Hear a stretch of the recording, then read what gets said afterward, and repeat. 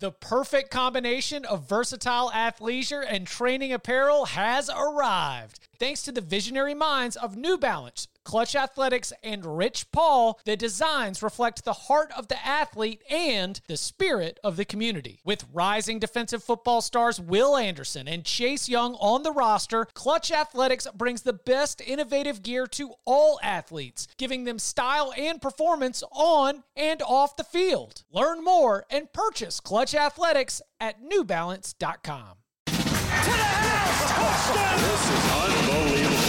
Welcome to the Cover 3 podcast with your hosts, Chip Patterson and Barton Simmons. It's your call for the best college football coverage. From National Signing Day to the National Championship and everything in between, CBS Sports presents the Cover 3 podcast. And welcome back to the Cover 3 podcast here on CBS Sports. It's Monday, December 9th. We've got bowls. We've got a playoff. We've got the Power 5 coaching carousel has come to a little bit of a halt. Looks like we're putting the final pieces of the puzzle in place.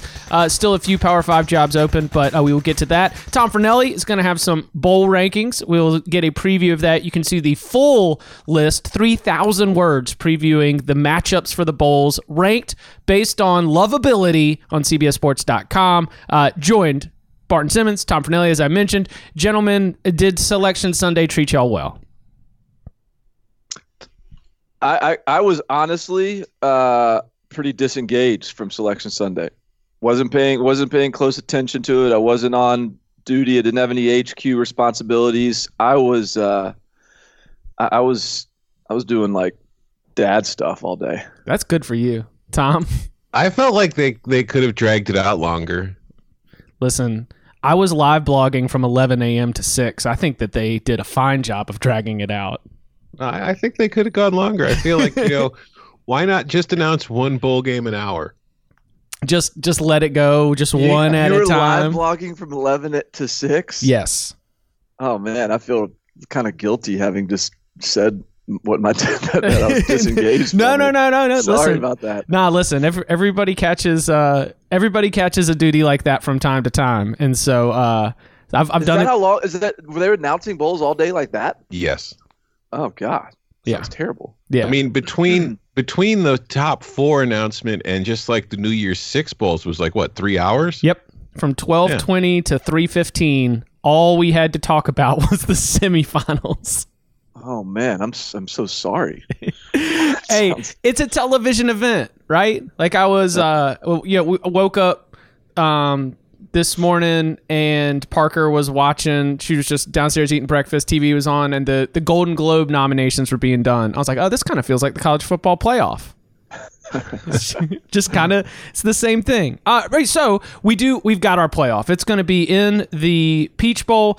We'll be having LSU and Oklahoma. Number 1 seed does go to LSU after they get that win. Out in the Fiesta Bowl, we will have number 2 Ohio State against number 3 Clemson. A little bit, obviously, tons more here on the podcast as we get closer to the game, locks for the game, previews, deep dives, and also as well as sort of we'll see who got the number 1 spot in Tom's bowl rankings here in a little bit. But I want to start with some of the coaching news because it really... What is the reaction to Arkansas? Not a lengthy search, but Chad Morris was fired, I guess, a week or two after Willie Taggart was. So this job has been open for a while. There were a couple names that have been floated out there, and we tried to connect some dots together. But as it ends up with Georgia offensive line coach Sam Pittman, I kind of think that there's a way to, for us to look at Sam Pittman, what he did when he was an assistant at Arkansas, what he's done in the SEC, and project what we think Arkansas can be. But first, does this mean that Arkansas did not get any of its first X number of hires? Is that a proper reading of this situation? Oh God, yeah. Yeah. I don't want to be mean about it, but that's kind of what this looks like. Yeah, no, this is completely separate from Sam Pittman and his possible ability to do the job and win there. But you didn't fire Chad Morris in the middle of his second season to hire Sam Pittman. And you can't pretend that's what you had in mind all along. I mean, I thought it was pretty clear they wanted Lane Kiffin, and then they got spurred. And Lane Kiffin ends up at Ole Miss, and then it's Pittman like less than 24 hours later. Yeah, I think if Mike Norvell hadn't gotten Florida State, I think Ole Miss would have Norvell and Arkansas would have Kiffin.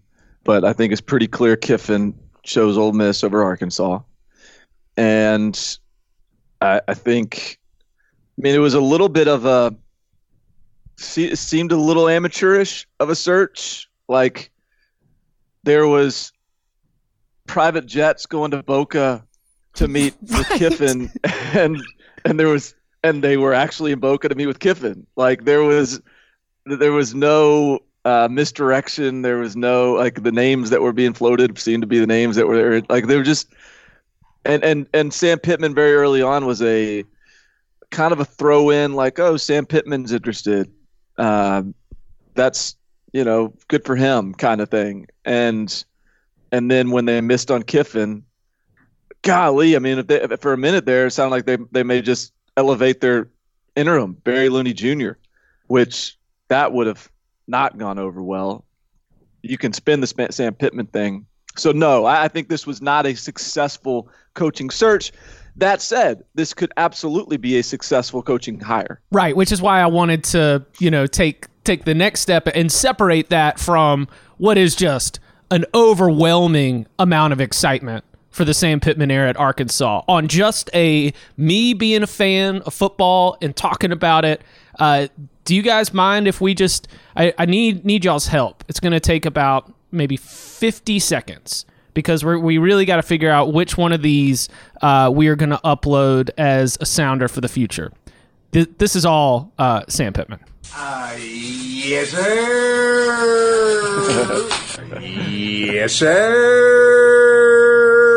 Yes, sir. Yes, sir. Yes, sir. Yes, sir. Okay. Sam, do you want the Arkansas job? Yes, sir.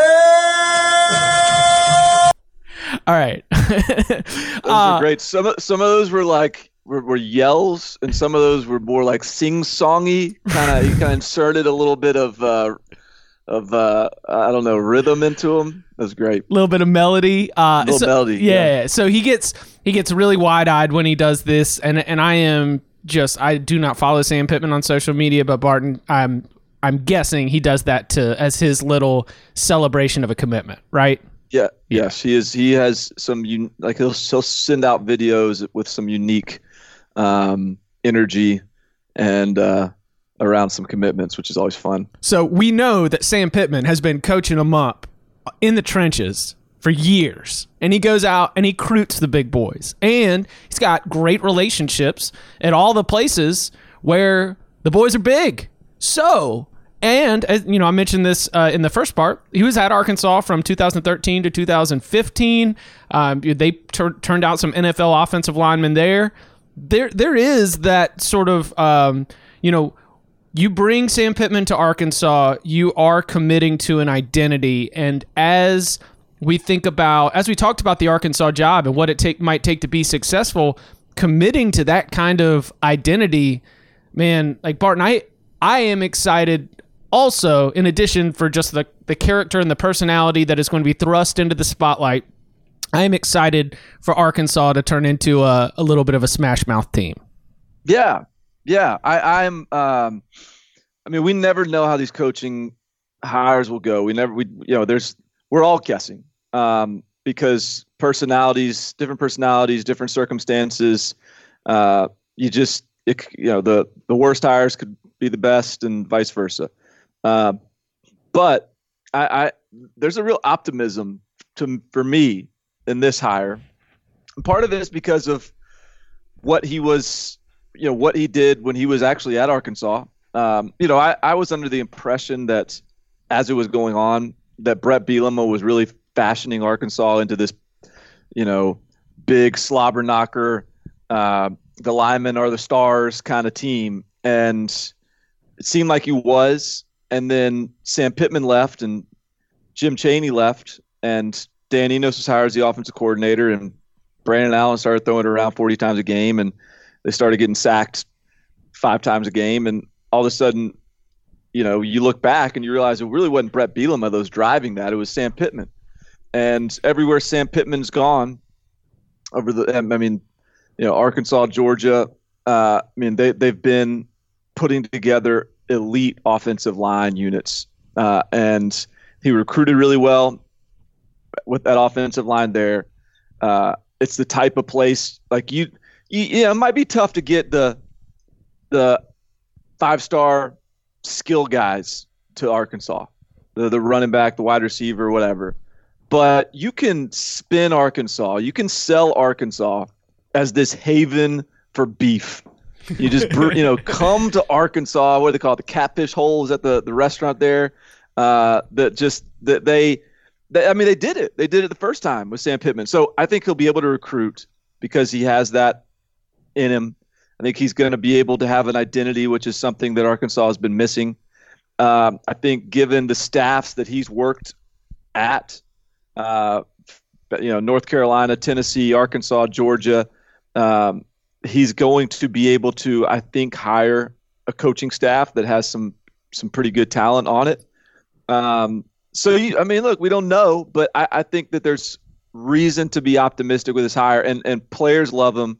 This is the type of guy that all the former players are tweeting about how excited they are that he's getting the job. The guys at Arkansas on the current roster that are familiar with them are excited about it. So this is for a plan D or whatever he is. I think this could actually work out. I'm going to refer to Arkansas as a beef haven from now on. Yeah, the beef haven. That's going to be the hashtag for Arkansas football for the while during the Pittman era, it's going to be beef haven. I agree with a lot of what Barton said. This is one of those situations where it's hard to know for sure because we haven't seen him do it, but that's the case with a lot of coaches. And Pittman has never been a coordinator, but we've seen. Let's look at LSU right now and Clemson, Dabo and Ed Orgeron. They weren't coordinators working their way up. They were recruiting guys who coached positions and took over the programs and surrounded themselves with good coaches. And I think that's what's going to come down to with Pittman is what kind of staff is he able to put together at Arkansas will determine whether or not this is going to work. And also, is he going to get the time? Because you can't help but believe one of the reasons that this job wasn't super attractive and Pittman maybe was a plan D was because coaches are looking at it like, well, they pulled the plug on Morris awful quick. How do I know I'm going to get the time to do it? Whereas at least I feel like Pittman is somebody who they could give time to because, he's experienced there. He's shown with what he was able to do with the offensive lines while he was there that things can be headed in the right direction and he could put that stuff together. So hopefully he gets time because Pittman doesn't strike me as somebody who's going to be able to come in and all of a sudden quickly turn this thing around and fix it. And hey, look, Arkansas's, going to a bowl game next year. They're pulling off a couple wins in the SEC West, surprising some people, really looking up really quickly. I think this is something where he's going to need 2 or 3 years to really get a foundation in place because the offensive line, which is his specialty, that's not something you just fix right away. That's something that takes time. So I hope he gets it. I think it could work. And it's just, it's not an exciting hire, but it doesn't mean it's a bad hire. Hey, catfish sandwiches at midnight. We'll put the pounds on those boys one way or the other. Beef haven. So the other side of this, which I think is really interesting now. So Kirby Smart. So he has lost his offensive coordinator from last year to Tennessee and Jim Chaney. James Coley was the offensive coordinator this year and the offense wasn't great. The identity of this Georgia team has been those massive, big body hog mollies that are just beating people up front. And now Sam Pittman leaves and he is recruiting offensive line better than anyone in the country. Like, make no mistake. Like, Sam Pittman right now is the premier offensive line recruiter. And so how does Georgia replace Sam Pittman as it's also trying to fix its offense? in general, or at least ramp up its offense in general. I mean, Kirby Smart is like, that's why this thing, heavy is the head that wears the crown. Like, this thing is tough. That's why Nick Saban is currently still kind of the GOAT, because this happens to Nick Saban every year. When you're really good, your staff gets picked over every year, unless you're Clemson.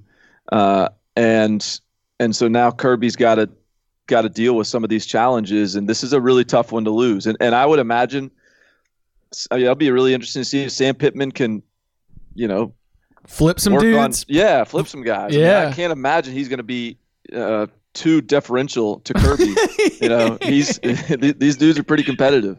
Yeah. No, let me see a text message from Sam Pittman to a Georgia commit that says, "You know what, man? Just stay where you are. Don't come with me to Arkansas. You said yes to Georgia first." The number 3 offensive tackle in the country, after the news went down, tweeted. His name's Tate Ratledge. He's out of Rome, Georgia. He tweeted, "I will not be answering questions on my current situation. This will stay between me and my family for now. Thank you." Look, and that might mean nothing. That might mean he is coming back to Georgia. He just doesn't want to deal with the media. I'm not implying anything except for the fact that he could have easily said, "I'm committed to Georgia no matter what. No questions, please." I think my point in that is, like, these offensive linemen, regardless of where they come from, like a big reason why they chose Georgia was Sam Pittman. And it's going to be a big reason why offensive linemen choose Arkansas moving forward. One last thing on the Georgia side. Georgia, we have acknowledged, oh man, here we go, trashing Georgia again. Somebody set the clock back. It has been this many minutes since the Cover 3 podcast expressed displeasure with Georgia. Don't hammer home that false misconception that we are Georgia hammerers. But number 5, and like the committee chair said that there was, he might have just been saying it to create good television.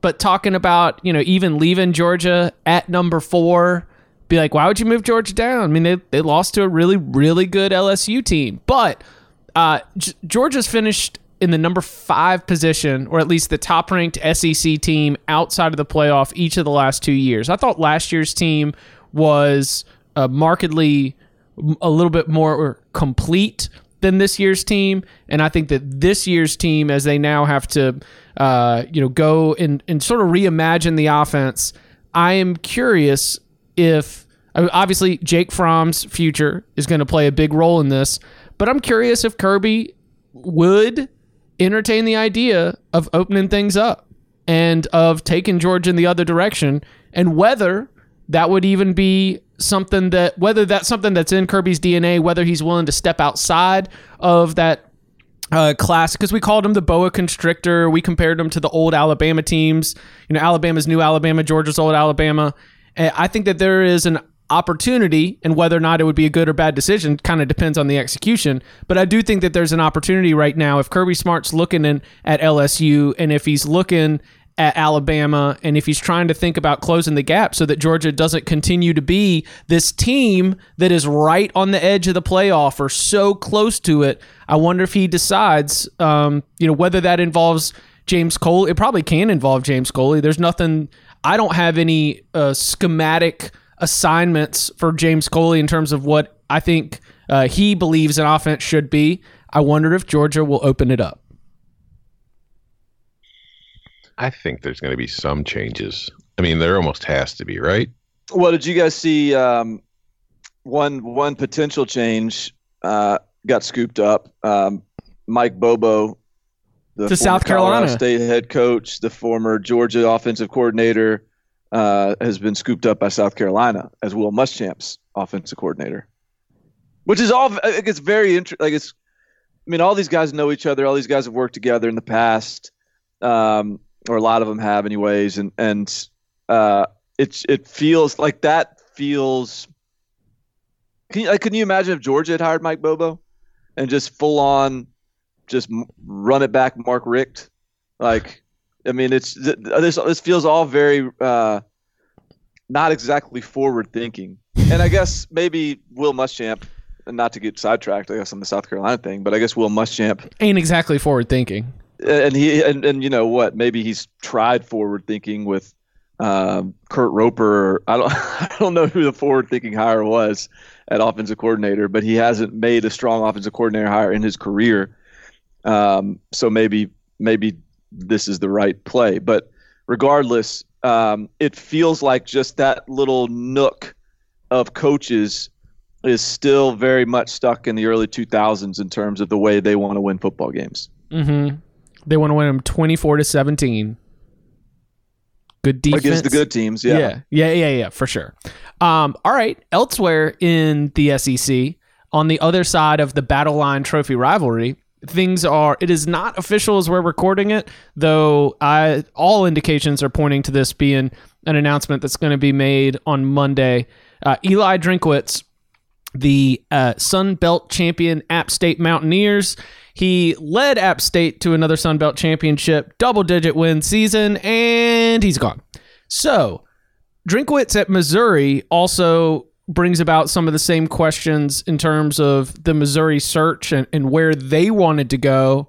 Like, Tom, do you look at the Missouri job in the same way that you looked at maybe the Arkansas job, or how would you, like, what were some of the takeaways as things unfurled on that side? Because it seemed, to Barton's point earlier, that we were getting more juicy tidbits and more crumbs to follow in terms of trying to figure out what's going on with the Razorback search. I think, Barry Odom gets fired after the regular season finale. It's a little bit of a sudden move, not overwhelmingly surprising, but they were 6-6. They weren't going to be in the bowl game, but that was because of NCAA sanctions. Now you're bringing on a coach who just had his first ever year as a head coach. He was the offensive coordinator at NC State prior to that, and throwing him into the SEC. I think that Missouri... And he's 36 years old. And he's 36. Yeah. Tom, what do you make of this? Yeah, there are members of this podcast who are older than him. Is it that just both of y'all? Are you younger than 36, Chip? I am. Chip's like 17. Don't let the gray hair fool you. Good for you, man. Good for you, man.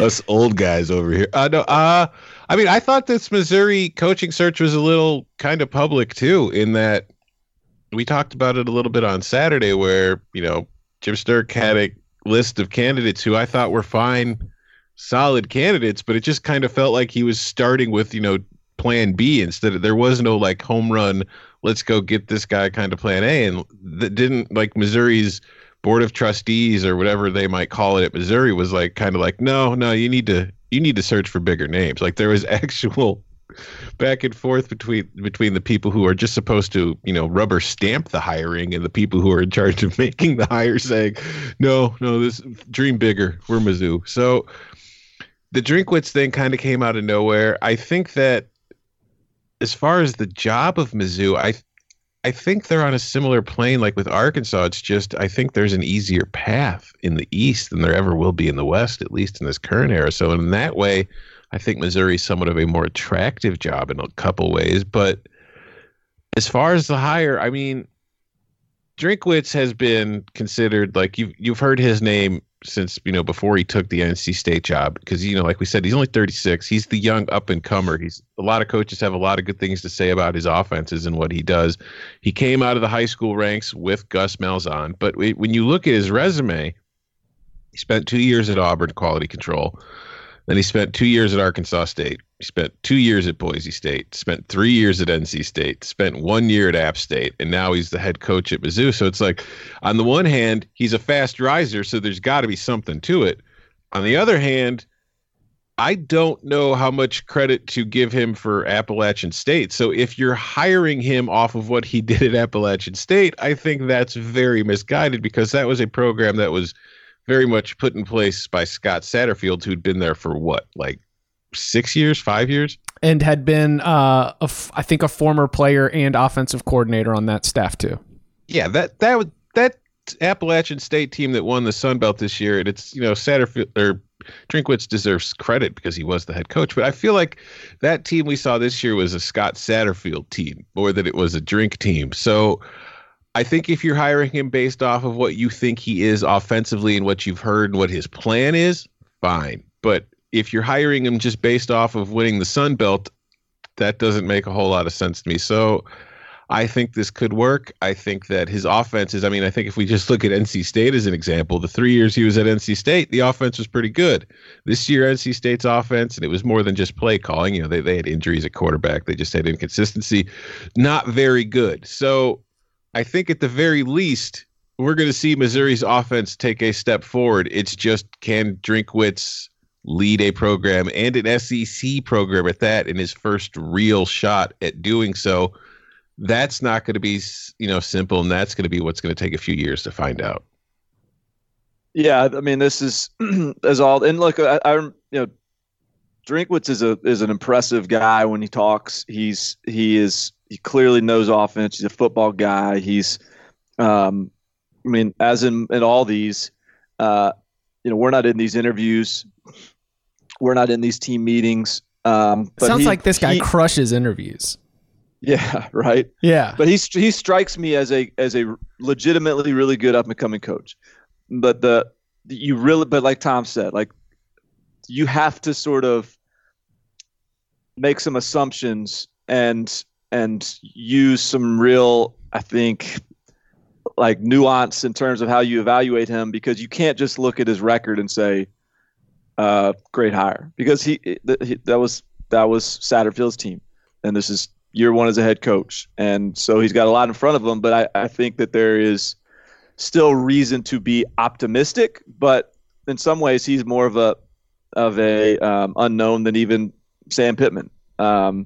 So that's an interesting hire for Missouri. I thought the Missouri candidates list that was leaked out, that was so unsatisfactory for the Missouri board and all that. Like, it's funny, like it was any one of those guys probably would have been a fine hire if they were sort of the third. If any one of those guys was like third on the list, and Missouri gets to him and then hires him, and then great hire.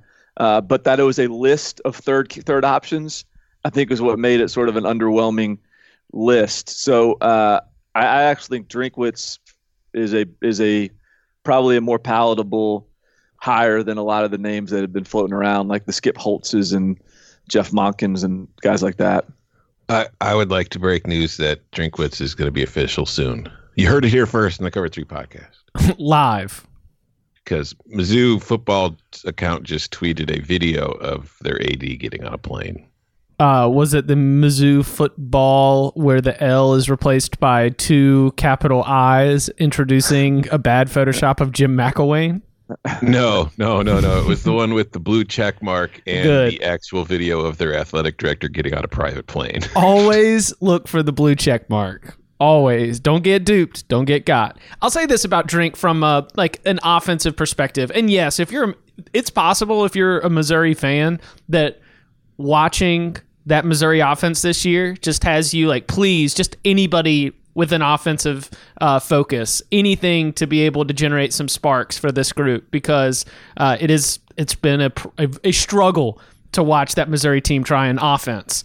Now, changing quarterback might do some of that, but I do think that if you're looking at Eli Drinkwitz from his history, I will turn Missouri fans who want to get excited, go watch the 2017 NC State team, and maybe even the year before that, because one of the things that he did really, really well at NC State, especially in those two seasons, he had Jalen Samuels and Nyheim Hines, who now we know are NFL talents. And, we'll give some credit for development. But he framed basically the entire NC State offense around, all right, I've got these two players that are unique. I'm going to figure out all these different ways to put them in an open space and allow them to go and be unique. Now, every coach says they want to do things like that, but, let Missouri get someone of that Jalen Samuels, Nyheim Hines caliber, and you will absolutely see a big change in the amount of explosive plays and a big change in how Missouri is able to move the football, because in the 17 season, they were both averaging about like 200 all-purpose yards per game, and it was rushing, it was receiving. They were, doing all kinds of different things within the framework of the offense to get the ball to those two players.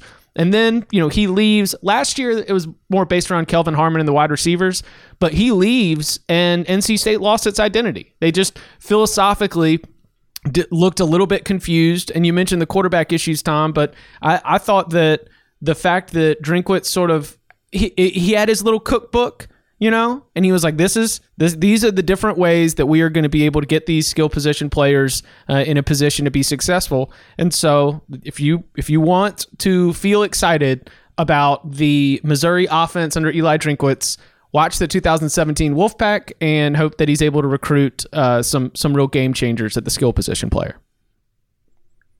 Let's see. Hey guys, guess what? What? College football bowl season is upon us, and we've got a new way for you to up the action in our Bowl Challenge. It's your free chance to compete all postseason for $5,000. All you need to do is pick games against the spread, and you could walk away with a big $5,000 in cash. You can even get your friends, family, and coworkers involved too by adding a buddy group with its own private scores and standings.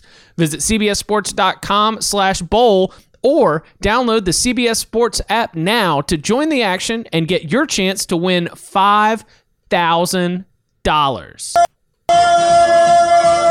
Yes, sir.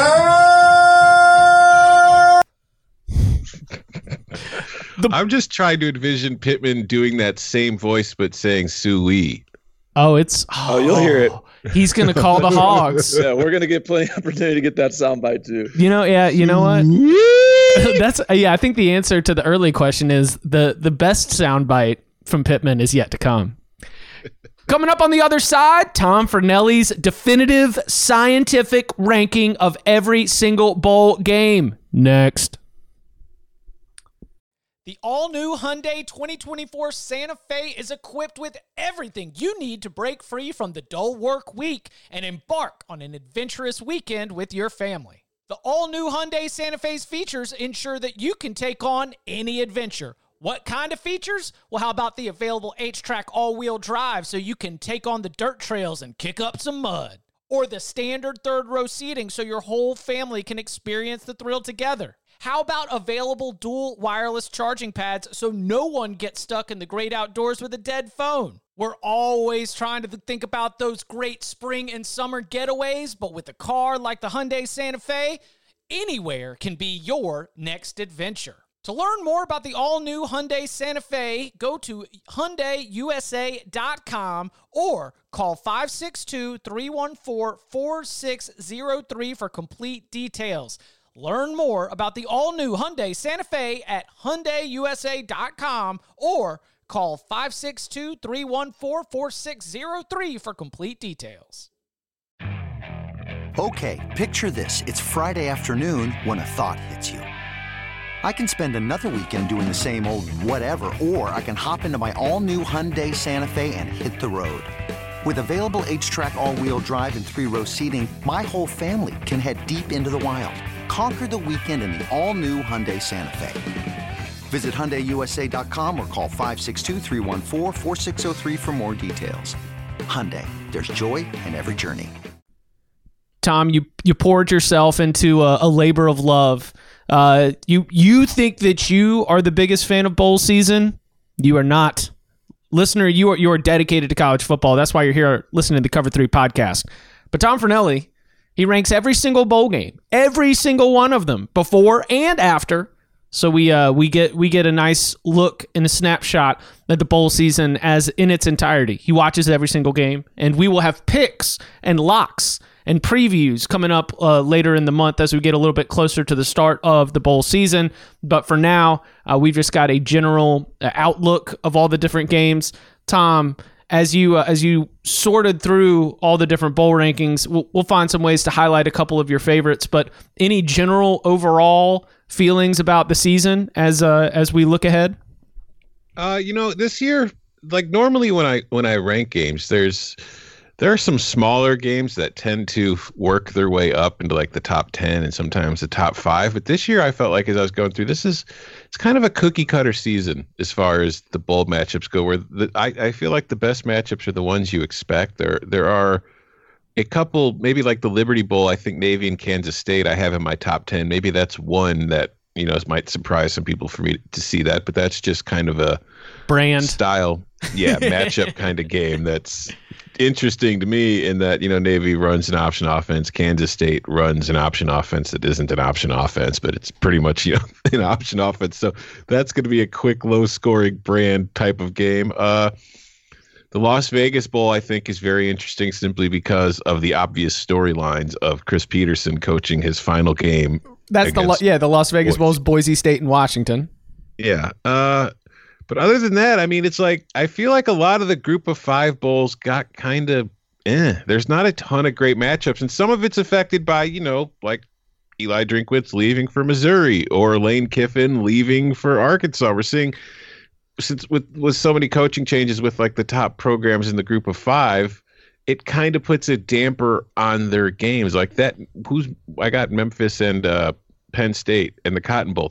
That was going to be a very exciting game, and I still think it could be an exciting game. It's in my top 10, but with Mike Norvell gone, is he going to coach in the game? Is it going to be somebody else? Is Memphis going to look, how well prepared will they be if Norvell is kind of working on Florida State and Memphis at the same time? What coaches is he bringing from Memphis to Florida State with him? How dedicated are they going to be to the game? So there are a lot of wild cards, but I mean, if you look at the top of the list, it's not exactly surprised. I got the Fiesta Bowl at number 1 because it's the two best teams in the country in my estimation playing each other.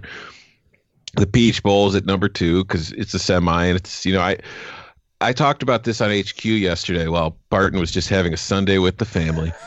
And I the thing about Oklahoma to me is that we're so writing it off so quickly, and for obvious reasons, because as the three of us have talked about all year, there's a clear delineation between the top 3 teams and everybody else in the country. But at the same time, I also feel like Oklahoma has been its own worst enemy for a lot of the season with like the turnovers, and it's done more to keep its opponents in games than its opponents have. And I just feel like if we get a good Oklahoma, a clean Oklahoma game with, they give them a month or a few weeks to prepare for it. If we get Oklahoma at its best, this is a game that could be a lot more interesting than I think a lot of people want to assume it's going to be. So that's at number 2. The Rose Bowl I have at number 3 because it's the freaking Rose Bowl. It's Oregon, Wisconsin. Oregon, Wisconsin's fun. Yeah, and it's also the Rose Bowl. The Sugar Bowl I have in the top 5. I feel like that could be interesting, but it could also be a situation like we saw when Georgia played Texas. Citrus Bowl is a huge brand matchup where you don't know which Alabama player is going to play, but it's still Alabama, Michigan, 2 of the most heralded programs in college football history who have only played. This will only be the 5th time they've ever played. I know. So and they did a Cowboys Classic opening matchup in like 16, maybe. 16 it was Brady Hoke who was coaching, wasn't it? Oh, 12. It was the 2012 Cowboys Classic kickoff, and Alabama won that like 41-14. And then they hadn't played before that since the end of the 99 season in the 2000 Orange Bowl. Yeah, it's funny because they've only played like 4 times and they've all come in like the last 30 years. So it's like there was like a whole 70-year history before they were playing and they never went against each other in a bowl game. They never went, and obviously they weren't scheduling non-conference like that back then. And then another one of my top 10 games is the Narrative Bowl. What's the Narrative Bowl? It's the Outback Bowl between Auburn and Minnesota because no matter what happens in the game, either Auburn is going to win and everybody will say, see, I told you Minnesota sucked all along, or Minnesota will win and everybody will say it's because Auburn didn't care about the game. So we already know what the response to that game is going to be, but I also think that could be a very fun matchup. So yeah, there's 39 bowls. I could have ranked the Red Box Bowl a lot higher than I did, but I have too much journalistic integrity to sully something as important as the bowl ranking, so I left that at 33rd. Barton, have you gotten your hands on the bowl schedule? Yeah, I'm looking at it right now in real time, digesting the bowl schedule. I think I mean, the one that I'm most interested in is the Citrus, because somehow, even as Michigan gets a shot at mighty Alabama, it will be an Alabama team with a bunch of guys probably skipping the bowl game, who doesn't want to be there, who's disappointed they're not in the playoffs. And so somehow, even as Michigan gets to take its shot at mighty Alabama, the pressure will be shifted towards Michigan to beat an Alabama team that didn't care to be there. It's like Jim Harbaugh can't win for losing. Yeah, exactly. Even if Michigan knocks off Alabama, it's not going to count. Right. Because SEC losses in bowl games that aren't playoff games don't count. I look forward to Talia Tagovailoa throwing for 300 yards in this game. Yeah. We'll see. I think that as you're looking across, I was very, like Tom mentioned, you've got a couple of spots where the coaching changes maybe alter a little bit of what you're thinking in terms of what the matchup is going to be like. I think that Florida Virginia is going to have an over under of 43, and I will be taking the under. I'll be taking Florida. You think Florida wins that game like 28-3?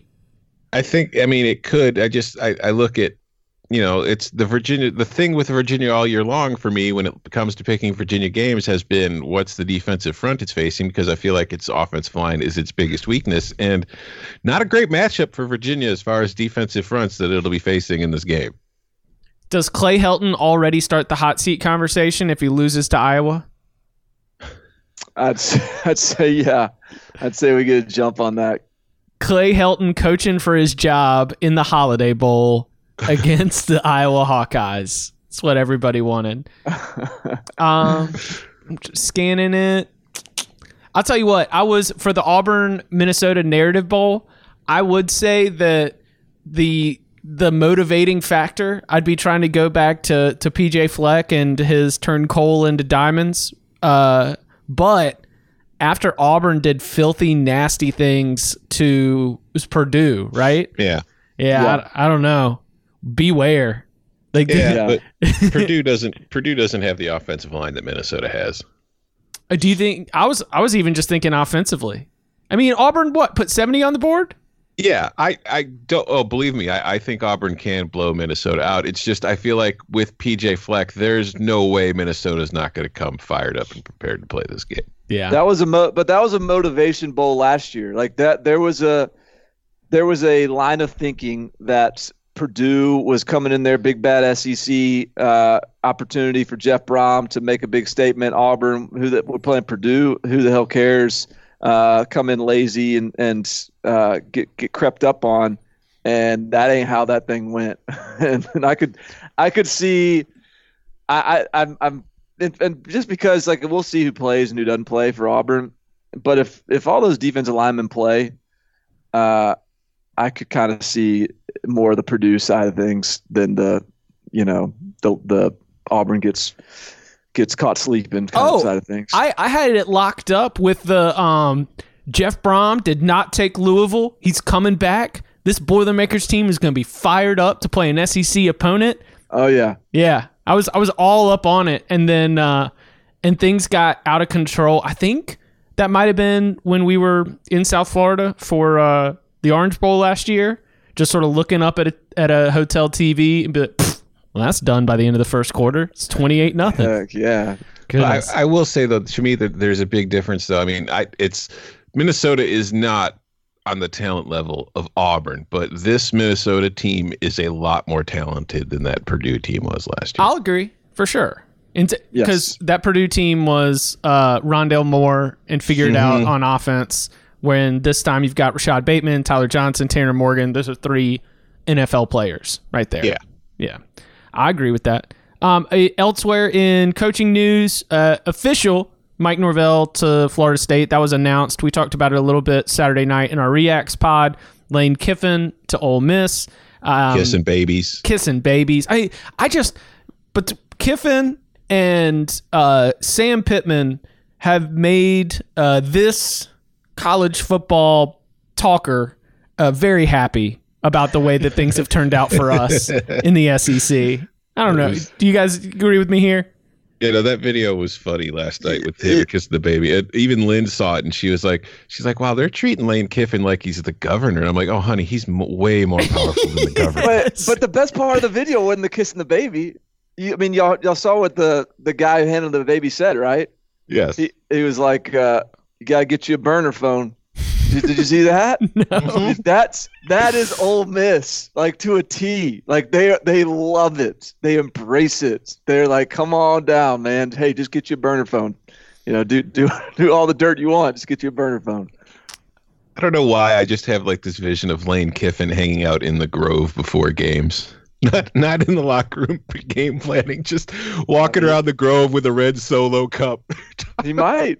That's it. Does Ole Miss do a champions walk or something along those lines? Because I think that's about to get rerouted just through all the best tailgating tents.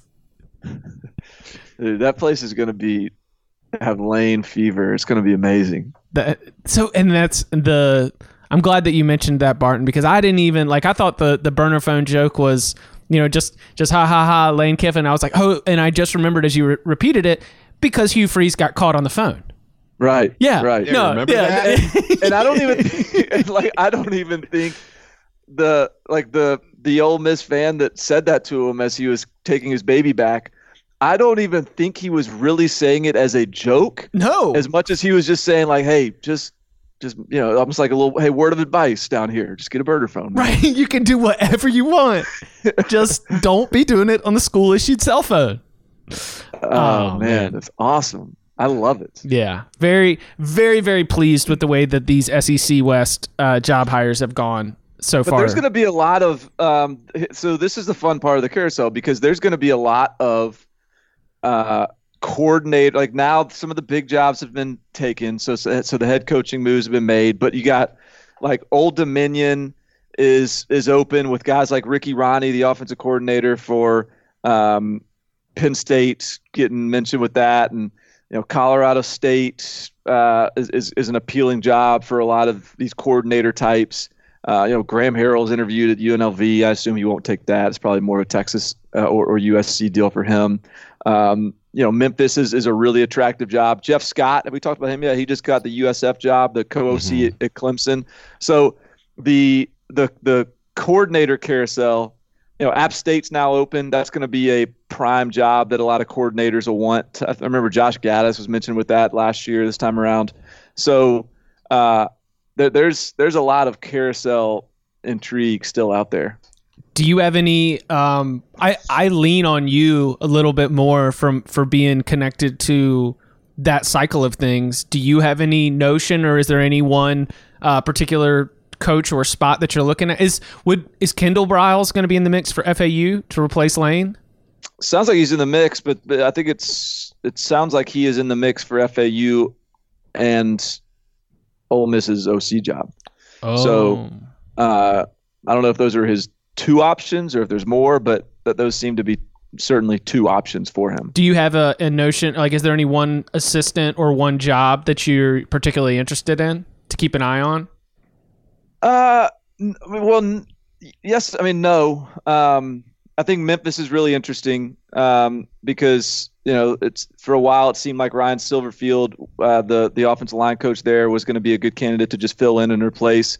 But that's such an appealing job now, and there's a relatively new AD there that's going to be highly coveted. So I think there's a few other coordinators types in there. And obviously Ryan Silverfield, who's been really good on the offensive line, is pretty critical for Mike Norvell in building up that terrible Florida State offensive line. So I think that'll be an interesting domino to see how that falls. Again, I think Colorado State is one of the more appealing Group of Five jobs out there as well. So there's a few. There's definitely like Jeff Hafley is getting mentioned for Boston College a lot. He's the D coordinator at Ohio State that has really turned things around for that program. There's just some it's less interesting to me who gets these jobs and more interesting if Ohio State has to fill its D coordinator spot. Where does it go? Like if Ricky Ronnie, if Ricky Ronnie left Penn State, that would seem significant to me. If I'm trying to figure out now what I like, where I think Clemson is. I think Clemson, without Jeff Scott, they're losing a great coach and somebody who's been really important in building the identity of that entire program. And I could be wrong about that, but was Jeff Scott the primary Tampa area recruiter? Like, was it that cut and dry?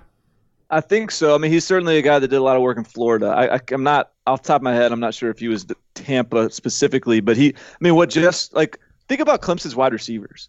Think about the wide receiver room at Clemson over the last however long Jeff Scott's been there. Take it back to Sammy Watkins. He's been phenomenal at recruiting, identifying, developing those guys. And so I think this is, and Tony Elliott is still, I may have even seen Tony Elliott's name brought up with FAU.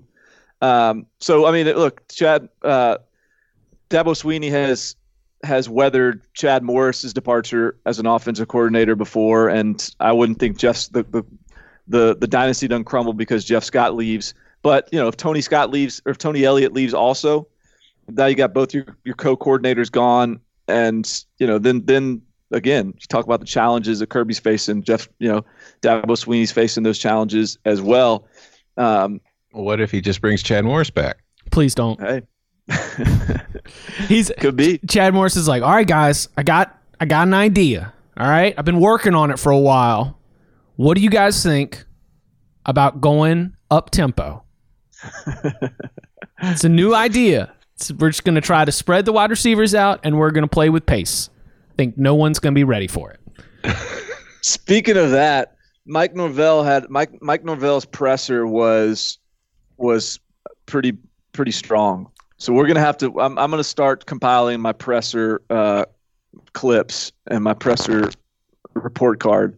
But Mike Norvell talked about going fast but playing smart. Like playing smart, I think he knew he was speaking directly to the Florida State fans that playing smart was going to be a priority over playing fast because Florida State has not played smart over the last few years.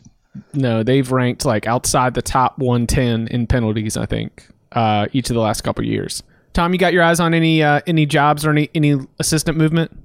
I'm interested in there's one Power 5 job open still. Boston College. So I'm interested to see what Boston College does there. I like we talked about, and like Barton was saying, I think Hafley's probably going to end up being the name there, or somebody from Ohio State. And I think I think we've gone through the most interesting part of the carousel. This is going to be there's going to be plenty to keep track of, and kind of not be boring, because there is like Barton was just going through all the potential coordinators moving around and the kind of moves we're going to see that are going to have an impact. But I think as far as the quote unquote sexy portion of the carousel, that's finished at this point. I think. Yeah, it's time for the football nerds to get on here and talk with us about the real nitty gritty of the coaching carousel. Hey, that's how the teams are put together. That's how the teams are ready for Saturday, no doubt. And let Josh Gaddis and Mike Locksley say it. Everyone takes part in the game planning, right? That's right. We will be back later this week, a little bit of a preview. We're going to be looking ahead to Army-Navy. You can see that on CBS on Saturday. We've got a Heisman Trophy voter that is one of the co-hosts of this podcast. So I don't think you're allowed to reveal your ballot, but when are you allowed to let us inside your world, Tom? After the award is announced. Are you willing to talk process?